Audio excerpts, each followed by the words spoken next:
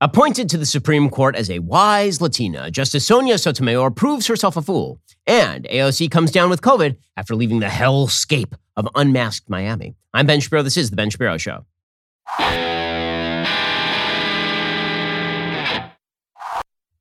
The Ben Shapiro Show is sponsored by ExpressVPN. Why haven't you gotten a VPN yet? Visit expressvpn.com/Ben. We'll get to all the news in just one moment. First, here is your reminder that you are spending an awful lot of money on your cell phone bill, and you don't need to be. Did you know you don't just vote in November, you vote every single month with the money you spend and the companies you choose to spend it with? If you are still a customer of Verizon or AT&T or T-Mobile, you are choosing to support the candidates and issues that they donate to. You are funding Biden, Pelosi, Schumer, the leftist agenda. Very often, these big corporations are pushing, but here I bring you a solution. Pure Talk. See, Pure Talk, as I've said, uses the exact same towers, same 5G network as one of those companies, but with the peace of mind that you're supporting a veteran-run business, a business whose employees are right here in the United States. So yes, this is a monthly bill you can be proud to pay, and it also happens to be a lot lower than the bill that you would be paying if you were using one of the big companies. It's about half of what your current cell phone bill is. The average family saves over $800 a year. So head on over to puretalk.com, find the plan that is right for you, find the phone that's right for you, or just bring your own. Then, because they love my listeners, enter promo code Ben Shapiro, and you'll save 50% off your very first month of coverage. That's puretalk.com,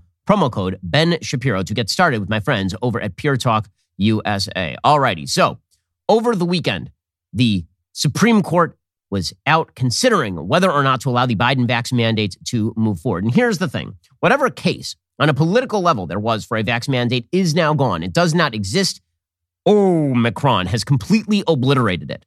And the facts on the ground just do not even match what the Biden administration was arguing when they were arguing that they needed a vax mandate for major employers in the United States with regard to Delta. So forget about the fact that it's unconstitutional. Forget about the fact it violates basic strictures of federalism. Forget about the fact that it's not even good policy, because basically all it does is force people who are more vulnerable to stay home, but those people then get infected at home. I mean, it turns out the chief vector of transmission in the United States is not, in fact, work. It is not airplanes. It is not school. It is the home. Okay, but put all of that aside.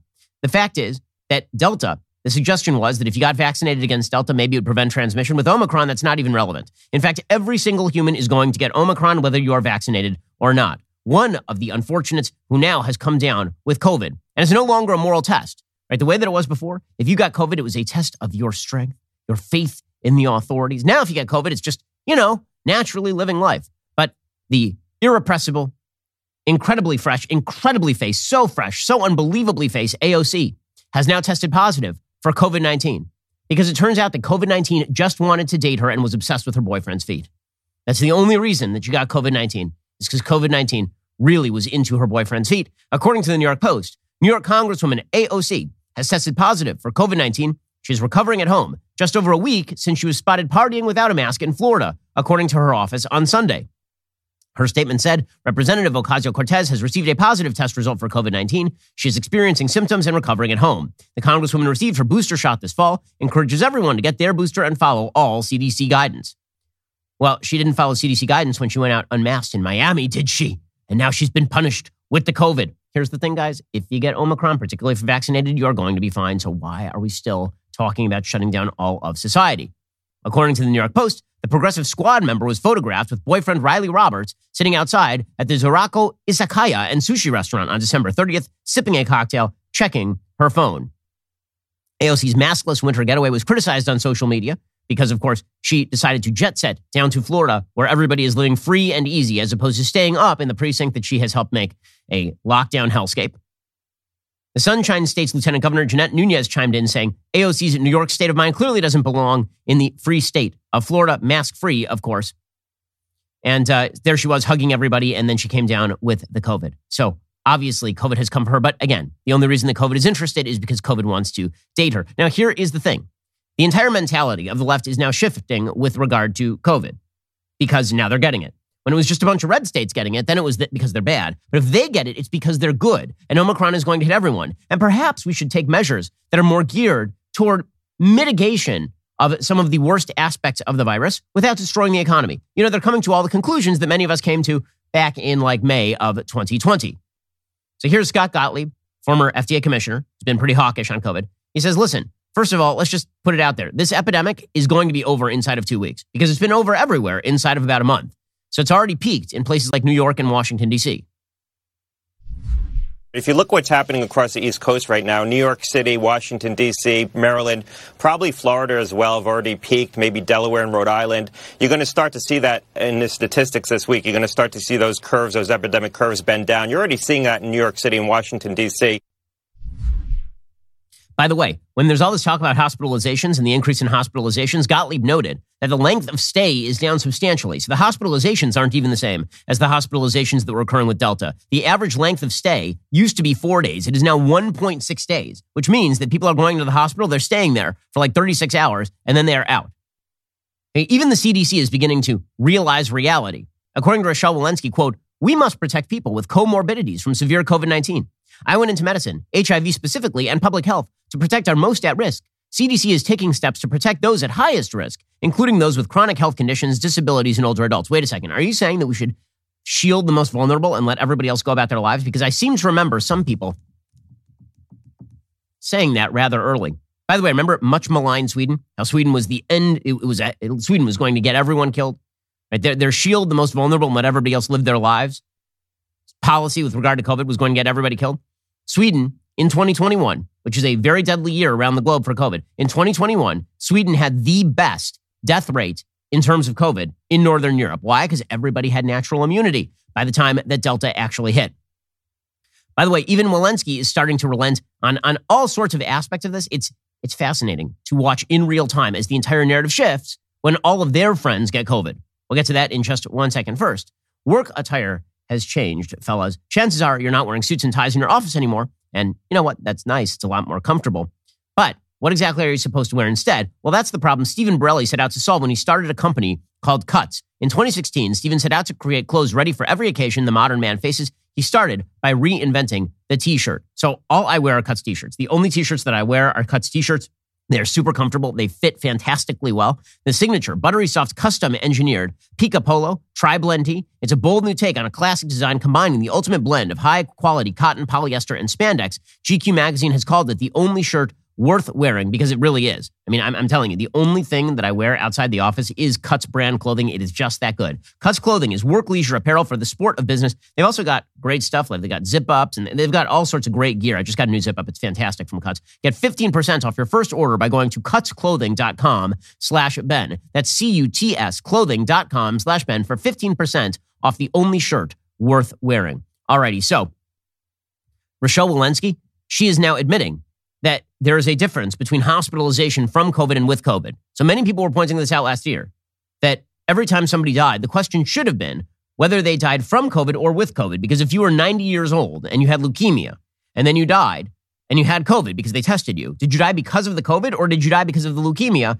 And it happens that you had COVID at the time. And we were told you're not even allowed to ask these questions. Well, now that the cases have spiked, there are a lot of people in the hospital, particularly children, who are in the hospital not from COVID, but with COVID. There are a lot of kids who are going to the hospital with, say, flu or RSV, and then they are also testing positive for COVID, which means they're not there because of the COVID. Rochelle Walensky was asked about this. She says, oh, yeah, we're gathering stats on that now. Weird that you guys didn't bother gathering stats on this over at the CDC over the course of the last 2 years. Do you know how many of the 836,000 deaths in the U.S. linked to COVID are from COVID, or how many are with COVID, but they had other comorbidities? Do you have that breakdown? Yes, of course. With Omicron, we're following that very carefully. Our death registry, of course, takes a few weeks to collect. And of course, Omicron has just been with us for a few weeks, but those data will be forthcoming. Oh, those data will be forthcoming. I'm glad that you're collecting them now. Weird that you haven't collected them over the course of the last 2 years. And when you realize what it is that the CDC has actually spent money investigating and what they have not spent money doing or investigating, it really is incredible. So we've had all sorts of studies from the CDC about racial disparities in treatment of COVID. But how many studies have we had about the actual level of antibodies in the general population early on? Like how many people have actually had COVID? Do we even know that? Why wasn't the CDC doing any of that? Why was it left to private people in like Santa Clara County organizing private studies as to exactly how many people had gotten COVID? How about the CDC stats on how many people have gotten this via transmission on airplanes? The CDC has provided no data, like the most practical aspects of this virus. The CDC has ignored the entire time, instead pursuing specifically political questions. And now that the politics of COVID have shifted against the lockdown fanatics. Now, all of a sudden, they're like, you know what? Maybe we should check out how many people died of COVID versus with COVID. It is incredible how much our public health establishment has blown itself out. The story of the last decade in American politics is every major institution in American society destroying its own credibility on the shoals of politics. It really is unbelievable. Everything from the AMA to the educational institutions of our nation to the CDC, like every single area that of institutional trust has been decayed, not by skeptics from the outside, but by people from the inside who, in order to fight those skeptics, have completely undermined all of their credibility and trust. It's absolutely insane. By the way, Rochelle Walensky admitted over the weekend the killer app when it comes to the Joe Biden vax mandate. If the vax does not prevent transmission, there's no reason for a vax mandate. And the entire basis for a vax mandate is that you have to keep the unvaxxed away because the unvaxxed can infect the vaxxed or something, or they can infect each other. You don't want that happening at work. And that is the entire basis of the vax mandate. But if the vaccinated can also pass COVID, that is completely irrelevant. Here was Rochelle Walensky last night admitting that the vaccines don't actually stop transmission, which of course we all knew since all of our friends are getting COVID no matter how many times they've been vaxxed. Our vaccines are working exceptionally well. They continue to work well for Delta with regard to severe illness and death. They prevent it. But what they can't do anymore is prevent transmission. So if you're going home to somebody who has not been vaccinated, to somebody who can't get vaccinated, somebody who might be immunosuppressed or a little bit frail, somebody who has comorbidities that put them at high risk, I would suggest you wear a mask in public indoor settings. Okay, so forever, presumably, because Omicron is now an epidemic. It is now endemic, rather. Omicron's everywhere. So presumably for the rest of your life, it is just going to be a risk that is out there. So they've gone completely crazy. I have a 98-year-old grandmother, and my 98-year-old grandmother is in a facility, an assisted living facility. She's older, and they have locked her in her room, like full on locked her in her room. It doesn't matter that she's been exposed to COVID 25 times over. They've now locked her in her room, even though she is not immunosuppressed. Like, at a certain point, you're just going to have to let people live because this is what it is. That is the end of the story. At least people should be given the choice as to whether or not they are allowed to see other people. It's totally crazy at this point. Even Brian Stelter is mocking the CDC.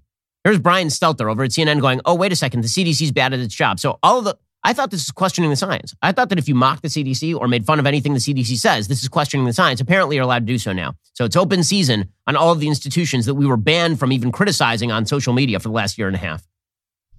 Here's the Today Show. Here's Savannah Guthrie interviewing the CDC director, being very much in touch with the public, recognizing the CDC has turned into a punchline. It is so sad, but it's true. The CDC has turned into a punchline. Watch.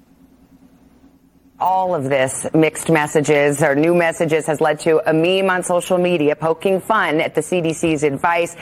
Tweets like CDC now recommends eating straight off the floor at Waffle House. The CDC now says it's in fact okay to eat Tide Pods. The CDC says go ahead and get bangs. It's amusing, people letting off steam, of course, but is there a larger credibility problem with your agency right now? And the answer is yes, there's a huge credibility crisis. I don't know when Tucker Carlson inhabited the body of Potato Brian Stelter, but apparently that's a thing. Now, by the way, CNN is now reporting that Rochelle Walensky, who's been terrible at this since the get-go, right? Many of us have been criticizing her for being terrible at this since the get-go. Rochelle Walensky apparently is now in media training. Like, she literally has to have people come in and explain to her how to do media hits, which is kind of incredible for somebody who's the head of the CDC. CNN has learned Dr. Walensky is in media training. For months, she's been meeting with a consultant to improve communication skills. The well-regarded infectious disease expert had no government experience before President Biden appointed her and has often seemed out of step with the White House and Dr. Fauci, leading to some abrupt and confusing changes in guidance. Now, Walensky's under fire for not following the CDC's own playbook for explaining new guidance. A Biden COVID advisor tells me the CDC has got to do a better job communicating what they're doing and why, and that has to happen quickly. Okay, my favorite thing here is the president of the United States being the CDC. They're really bad at comms. That's Joe Biden's White House. Joe Biden is not even alive.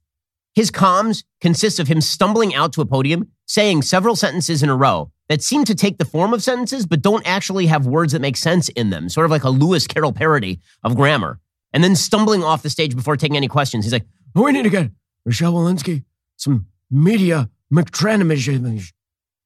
Man, you know you've blown it when Joe Biden is recommending you get some media training.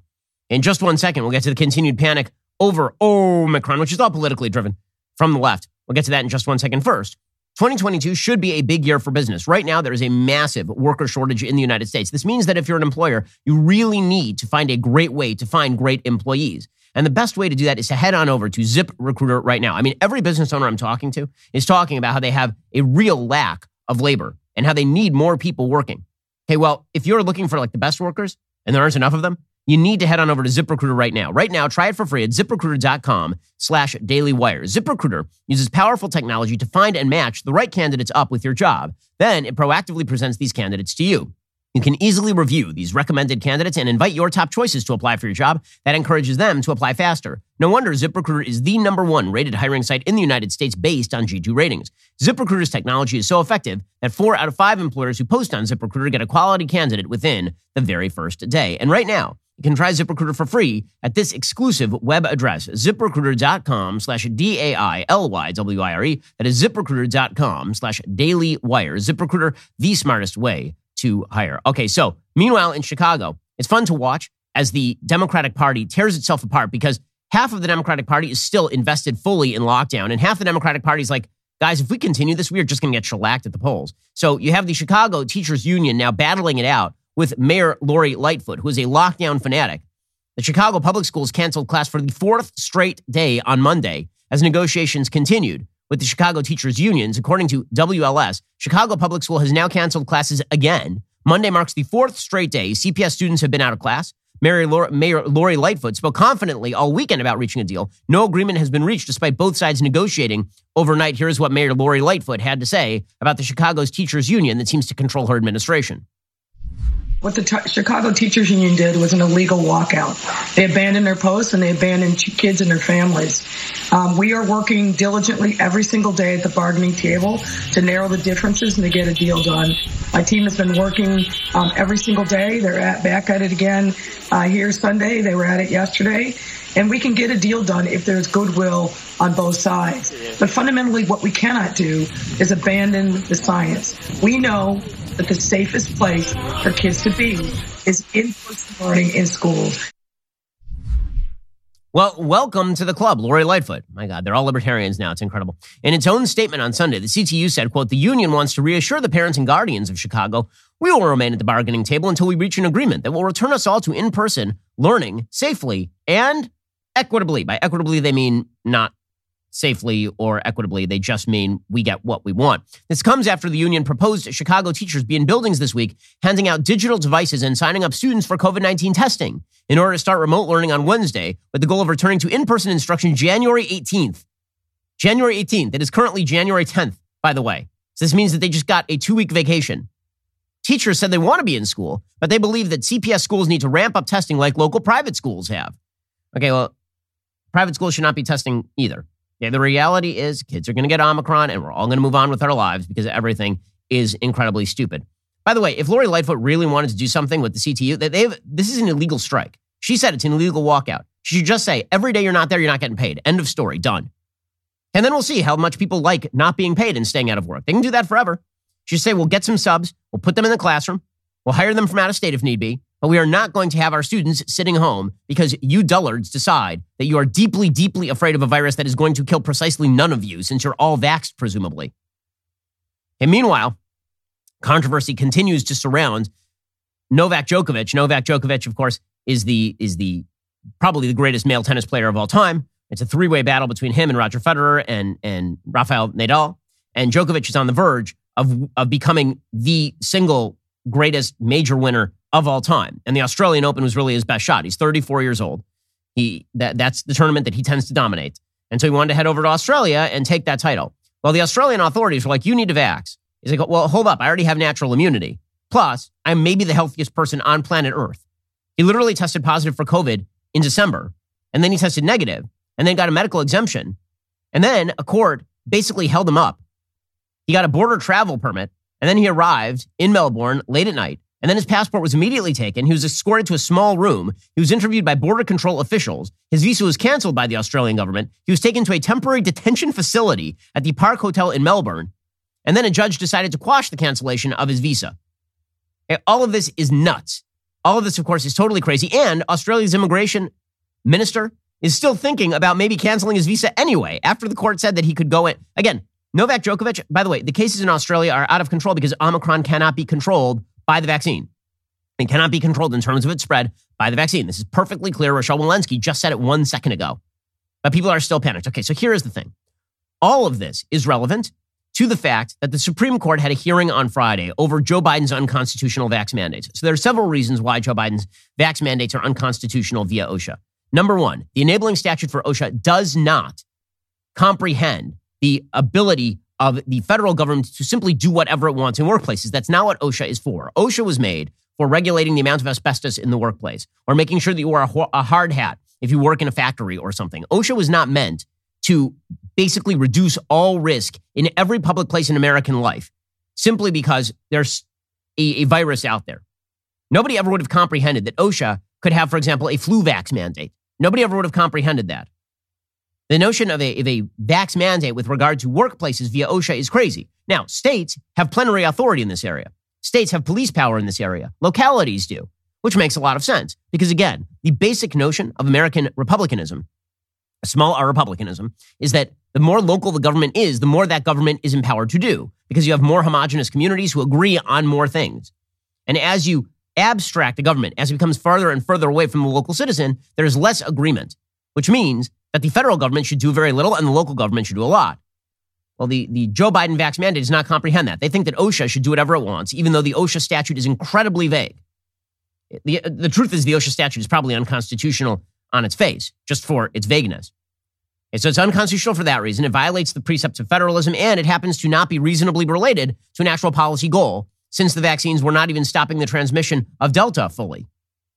Okay, so this came up for a hearing at the Supreme Court. We're going to get into all the details in just 1 second because it demonstrates how, for certain members of the Supreme Court, the Constitution not only does not matter, it is just completely dispensable. It's like a used mask. We'll get to that in just 1 second. First, let's talk about a fantastic gift you can get for yourself or your family this year. Okay, I have one of these. It's fantastic. Okay, it is a portrait of my family created by paintyourlife.com. You can get a professional hand-painted portrait created from any photo at a truly affordable price, or you can combine photos of people or places you love into one painting. So if you've got a bunch of family members all over the country and they can't even do a photo shoot, you can send pictures of those people to a painter, and that painter will then churn out a portrait of you and your family from all over the world. It's fast. You can receive your portrait in as little as 2 weeks. You can send any picture, and they will turn it into a portrait. It makes the perfect birthday, anniversary, or wedding gift. It is meaningful, personal. It can be cherished forever.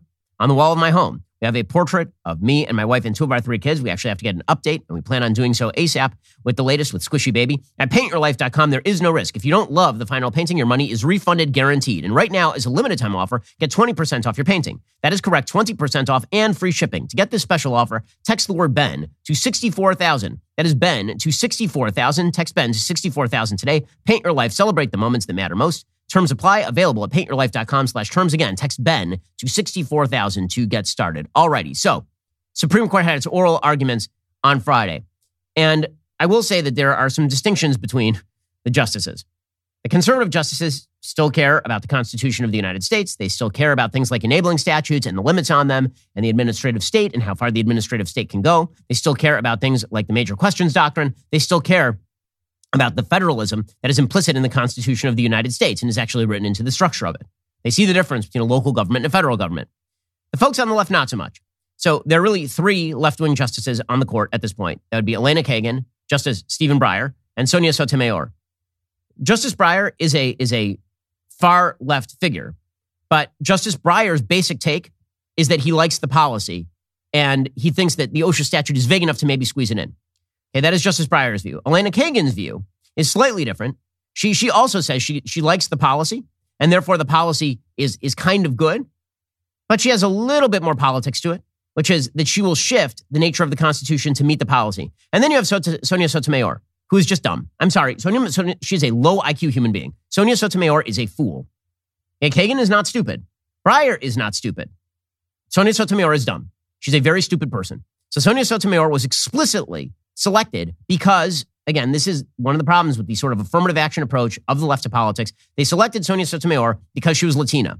Not just Latina. She had said she is a wise Latina. She said in a speech in 2001 at the University of California, Berkeley Law School, quote, I would hope that a wise Latina woman with the richness of her experiences would more often than not reach a better conclusion than a white male who hasn't lived that life. Of course, that is asinine. The basic notion of constitutional law is that the Constitution is available to reason for any human being, and that you do not bring your personal life experiences to bear on the Constitution. Instead, the Constitution is a series of words that have meanings, and those meanings can be interpreted by anyone who has a prefrontal cortex. But she had boiled it down into a sort of racial essentialism that you see in critical race theory. And this came up at her confirmation hearings. She was confirmed nonetheless. In any case, Sonia Sotomayor said some of the dumbest stuff I have ever heard at a Supreme Court hearing. This was posted online. The audio was available online to listen to, and it was just insane. So here is Sonia Sotomayor just saying crazy nonsense about the vax mandate and about the state of COVID in our society generally. We have hospitals that are almost at full capacity with people severely ill on ventilators. We have over 100,000 children, which we've never had before, in serious condition, and many on ventilators. No, that is not true. Those stats are just completely specious. She just made them up. She pulled them directly out of her colon. I don't know what she's listening to. Not even MSNBC is reporting that because it's simply not true. In fact, she got fact-checked 4 Pinocchios from Glenn Kessler at the Washington Post. I mean, that was such a bad and stupid remark that even Rochelle Walensky at the CDC had to chide Sonia Sotomayor for being so wildly off. Here was Rochelle Walensky from the CDC being like, yeah, that's not true. We can find from Friday suggests there are fewer than 3,500 current pediatric hospitalizations from COVID-19. Is that true?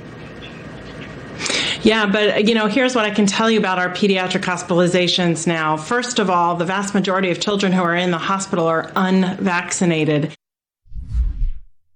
Okay, first of all, she tries to immediately swivel to the unvaccinated children. Okay, the fact is, the children who are getting very, very sick from COVID have serious pre-existing conditions in the first place as a general rule. Again, according to the CDC, that is her organization, fewer than 700 children have died since the beginning of the pandemic from COVID-19, and that includes all the people who are massively immunocompromised or have serious underlying health conditions. The grand total number of kids who are completely healthy who have died of COVID-19 is still in the low double digits. In any case, Sonia Sotomayor completely off base, but based on her completely inane understanding of COVID, she thinks this is a good idea. And that combines with her completely inane understanding of the Constitution, which is to say she does not understand it. Here she was on Friday explaining she literally does not understand the difference between a local government and a federal government in the constitutional structure, which is like first-year law school and or spending 2 minutes or beyond with the Constitution of the United States. If it's within the police power to protect the health and welfare of workers, you seem to be saying the states can do it, but you're saying the federal government can't, even though it's facing the same crisis in interstate commerce that states are facing within their own borders. I am not sure I understand the distinction why the states would have the power, but the federal government wouldn't. Because the states have more power than the federal government with regard to regulations like this and have had since the beginning of the republic. That's the answer. If you want, in fact, I would recommend to Justice Sotomayor that if she wants a full list of the things that the federal government can do, it's in this document. We call it the Constitution of the United States. It's a full list of what the government is allowed to do. And everything that's not in that list is something that the government is not allowed to do. Right? That was the original concept of the Constitution. It's right there in the text. So I'd recommend that you take a look at it. But again, this just shows the wild disconnect between members of the left and the Constitution. So I'm not even sure she's read it. I mean, it's incredible. Or if she has, it's been a very, very long time because it's completely irrelevant to her. And then there's Elena Kagan. So Elena Kagan's take is slightly different, which is this policy is just really good. And because I like this policy and is really geared towards stopping all of this, that means that it must be justifiable. I'll find some constitutional hook to hang my hat on. So she's not going to spew outright disinformation the way that Sonia Sotomayor does because, again, I know Justice Kagan. She was the dean of the law school when I was at Harvard Law. She's not a stupid person. She's just a very motivated thinker. So here is Elena Kagan talking about the beauty of the vax mandate. Why isn't this necessary to abate a grave risk? This is a pandemic in which nearly 1 million people have died. It is by far the greatest public health danger that this country has faced in the last century. More and more people are dying every day. More and more people are getting sick every day. I don't mean to be dramatic here. I'm just sort of stating facts. And this is the policy that is most geared to stopping all this. Okay, it is not the policy most geared towards stopping all of this. In fact, the evidence that this is the policy most geared towards stopping all of this does not exist, because it doesn't. It doesn't stop all this. By the way, it is not true that more and more Americans are dying every day. In fact, the number of Americans who have been dying every day has basically stagnated on a day-on-day level, and we've already hit the peak of this, as the information suggests. Meanwhile, Justice Breyer doing the same thing, right? The idea is it's so bad that any policy we decide to slap on it is good. And so this is politics. This has nothing. Did you hear a constitutional argument there at all? Was there anything remotely about the Constitution, what Elena Kagan was saying? So for Sotomayor, the Constitution just does not exist. For Kagan, it exists, but we have to ignore it in times of emergency. Justice Breyer is kind of along the same lines. 750,000 new cases yesterday. That's 10 times as many as when OSHA put this rule in. Is that what you're doing now, to say it's in the public interest in this situation to stop this vaccination rule with nearly 1 million new cases every day? I mean, to me, I would find that unbelievable. You would find that unbelievable, except for the fact that the grand number of new cases, they are much, much, much milder. And again, it completely undercuts his case, because if the idea is that the vaccines were supposed to stop transmission, then why would a vax mandate do anything in the face of Omicron when clearly they did not stop transmission? Again, their entire case has been wrecked by Omicron. Omicron has completely destroyed whatever case there was on a rational level, but it's not about rationality for the left wing of the court, and particularly for Sotomayor. For them, it's just about the government should be able to do whatever it wants to do, and you should have no say in it whatsoever, and the Constitution is no barrier. So it used to be that the sort of loosest standard for constitutional review was rational basis review. The idea was that you had to at least demonstrate a rational reason why you were doing what you were doing. This vax policy does not even meet that standard, because again, the vaccines are not preventing transmission. So the vax policy doesn't even meet those standards. According to the left, however, there no longer needs to be rational basis review. The question is just, does the government want to do a thing that sounds good to me? And if the answer is yes, then they get to do it.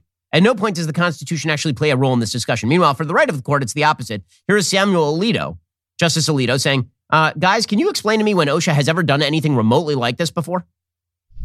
I'm not saying the vaccines are unsafe. I'm not contesting that in any way. There is a risk, right? Has OSHA ever imposed any other safety regulation that imposes some extra risk on the employee? Okay, so the point he's making here is that typically an OSHA mandate is something like you need to put on a hard hat. Hard hats do not have side effects. Okay, or an OSHA mandate is don't let asbestos be in the ceiling. Having asbestos in the ceiling does not have unintended positive effects on the people who are working there. However, if you tell somebody to get a vax, some people already have natural immunity. Some people may get myocarditis. So that's the point that he is making.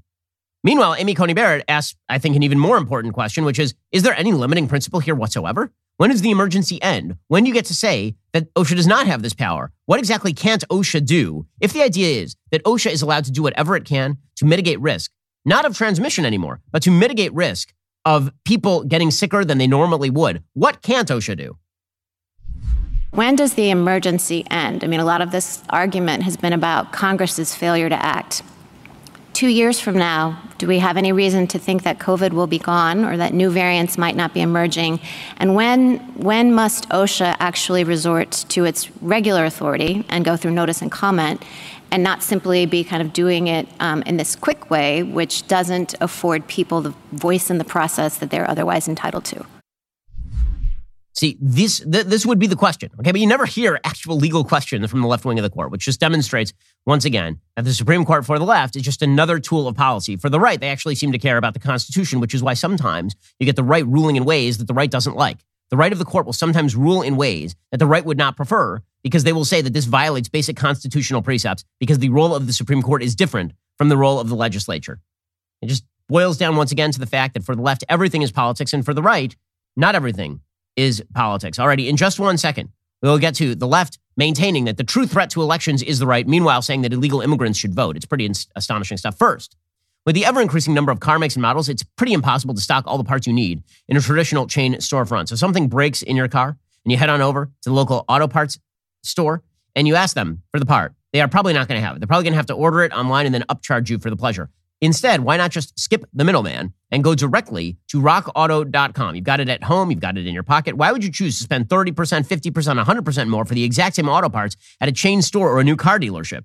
For example, a Delphi FG 1456 fuel pump assembly for a 2005 to 2010 Honda Odyssey is $353 at Advance and $216 at rockauto.com. So why not save money and save time? RockAuto.com, it's a family business serving auto parts customers online for 20 years. Head on over to RockAuto.com, shop for auto and body parts from hundreds of manufacturers. They've got everything from engine control modules and brake parts to tail lamps, motor oil, and even new carpet. Whether it's for your classic or daily driver, get everything you need in a few easy clicks delivered directly to your door. That RockAuto.com catalog is unique. It's remarkably easy to navigate. You can quickly see all the parts available for your vehicle and choose the brands, specifications, and prices you prefer. Best of all, the prices are really, really low. Go to rockauto.com right now, see all the parts available for your car or truck, and write Shapiro in their How Did You Hear About Us box so they know that we sent you. Alrighty, in just 1 second, we'll get to New York City granting voting rights to non-citizens. Man, wow. We'll get to that in a moment. First, when everyone else is kneeling, some people have the courage to stand alone. One of those men is NBA star Jonathan Isaac, who, despite facing heavy criticism from the media for his views on social issues and vaccines over the past few years, he still stood strong. I am super pumped to announce that we have decided to do a book with Jonathan, and Jonathan has decided to do a book with us. It is called Why I Stand. Jonathan's book will be about the rise of his basketball career, his journey into faith, his strength to stand alone in the face of immense pressure. Check out this teaser.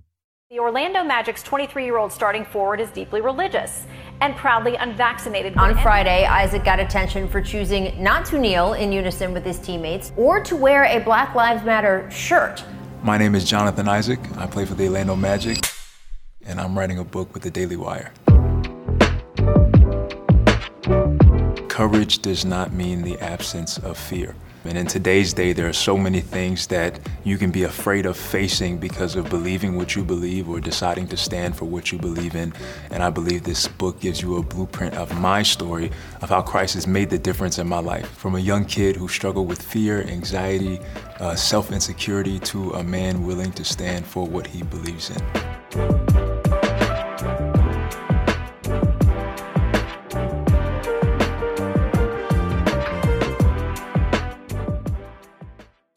Jonathan's book is going to be one of the very first under the Daily Wire's new publishing arm, DW Books. We could not be happier to have him on board. The book is available right now for pre-order at Amazon. It's a great book. Jonathan is truly an American hero. Talk about somebody who stood up to pressure while the rest of the NBA was kneeling to protest supposed systemic American racism.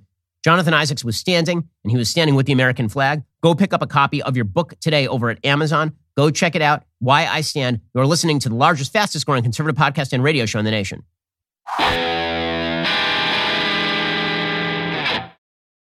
All right, so meanwhile, the left has spent the last week suggesting that democracy in America is in danger, and it's in danger because of those evil Republicans and their willingness to throw out votes and overthrow election processes. Ezra Klein has an entire article in the New York Times talking about the evils of Republicans.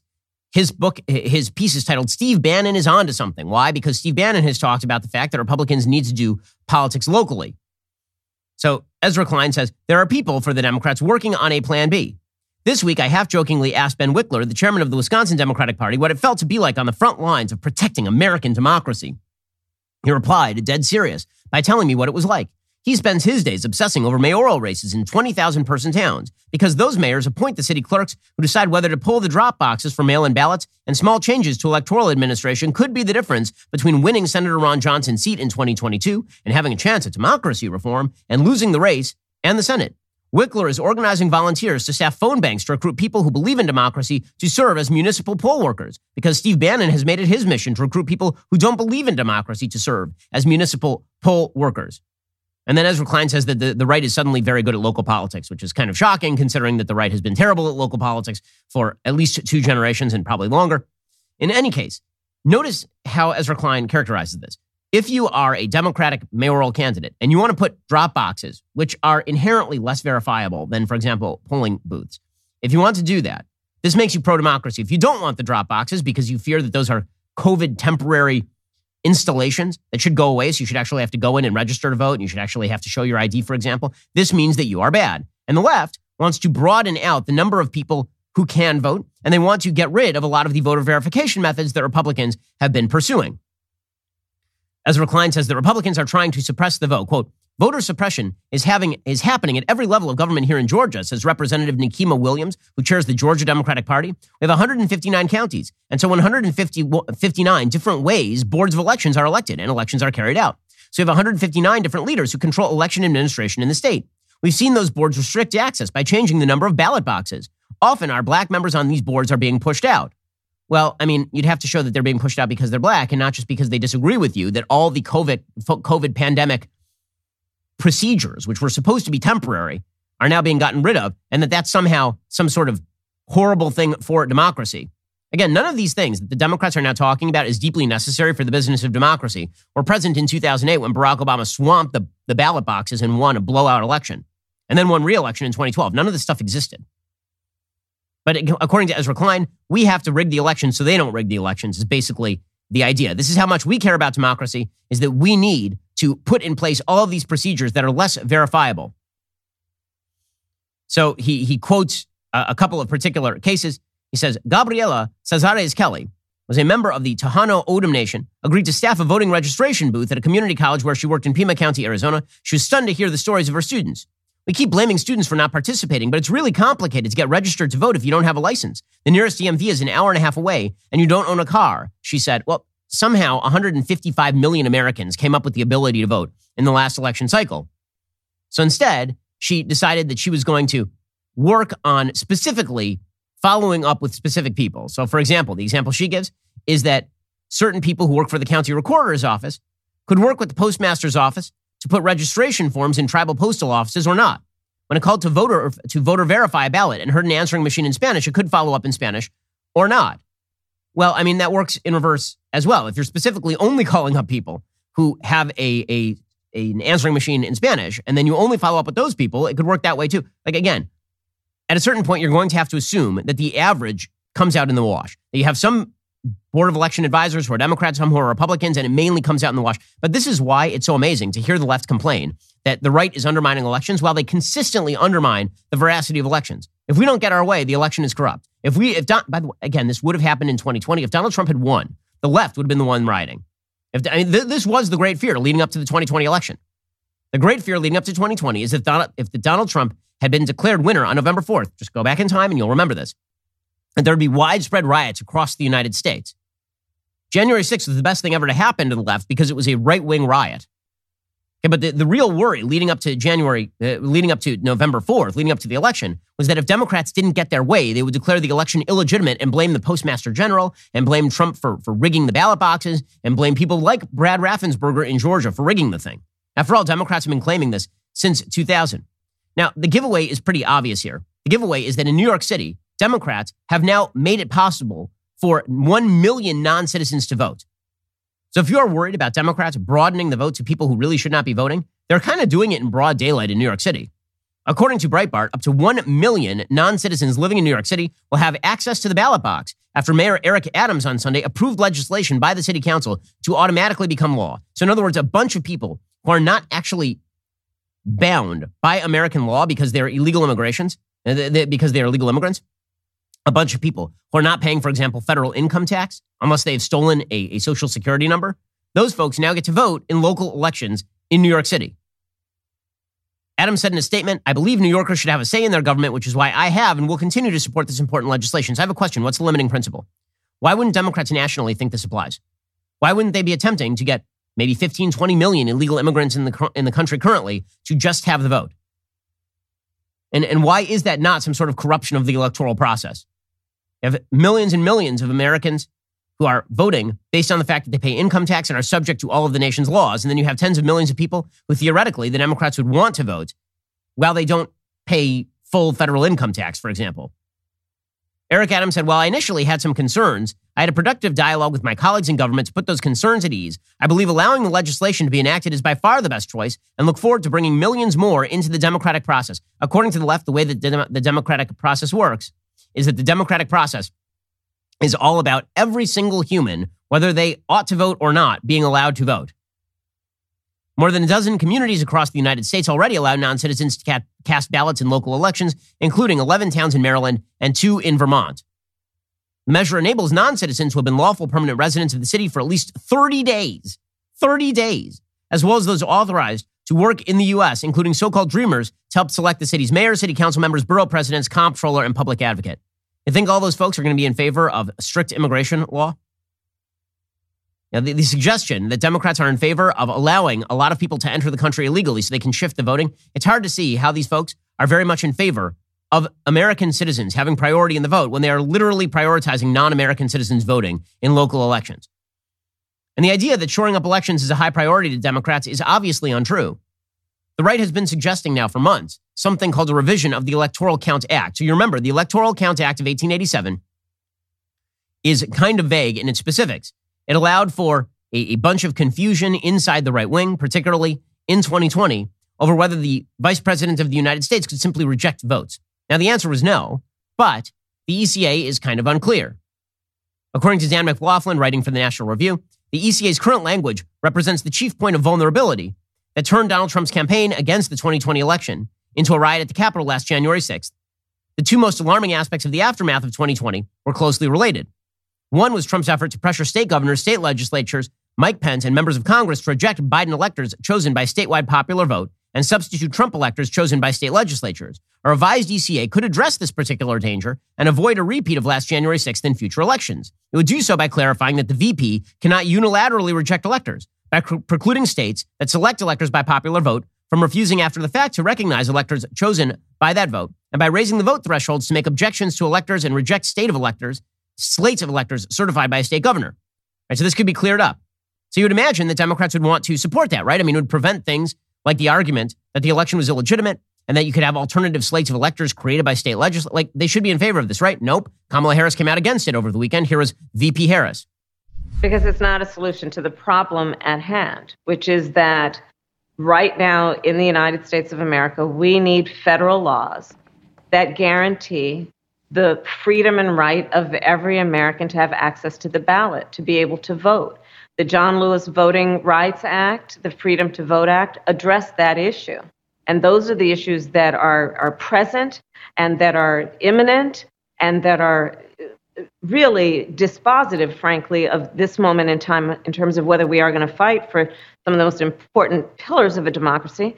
She's ridiculous. Okay, these people are ridiculous. They clearly are not interested in the pillars of democracy. They don't even want to reform the Electoral Count Act to prevent the kind of arguments that Trump was making post-November 4th. They don't care about democracy. They want illegal immigrants to vote, and they don't care about reforming the ECA. All they want is to reform the voting procedures to allow for more people to vote illegally, to allow for the possibility of voter fraud, and to essentially corrupt the voting procedures across the nation through things like ballot harvesting. That's what they actually want. And if they don't get their way, they say that democracy is being undermined.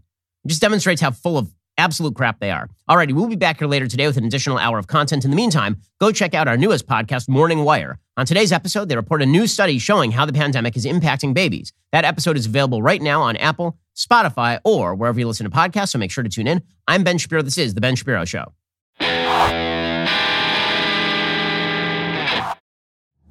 If you enjoyed this episode, don't forget to subscribe to the show. Help spread the word about The Ben Shapiro Show by giving us a 5-star review and sharing the show with a friend. We're available on Apple Podcasts, Spotify, YouTube, or wherever you get your podcasts. And be sure to check out some of our other Daily Wire shows. The Ben Shapiro Show is produced by Elliot Feld. Executive producer Jeremy Boring. Our supervising producer is Mathis Glover. And our production manager is Pavel Wydowski. Associate producer Bradford Carrington. Editing is by Adam Sayevitz. Audio is mixed by Mike Coromina. Hair and makeup is by Fabiola Cristina. Production assistant, Jessica Kranz. The Ben Shapiro Show is a Daily Wire production. Copyright Daily Wire 2022. John Bickley here, Daily Wire Editor-in-Chief. Wake up every morning with our show, Morning Wire. On today's episode, teachers resign amid ongoing COVID controversies. A new study shows how the pandemic is impacting babies. An unvaccinated Novak Djokovic squares off against the Australian government. Join us and get the facts first on the news you need to know with our show, Morning Wire.